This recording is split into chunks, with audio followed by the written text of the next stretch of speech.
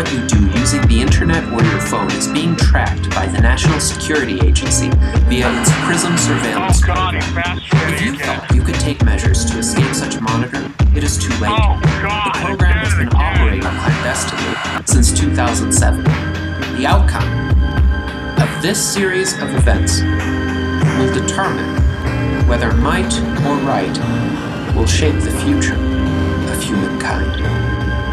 Thank you very much.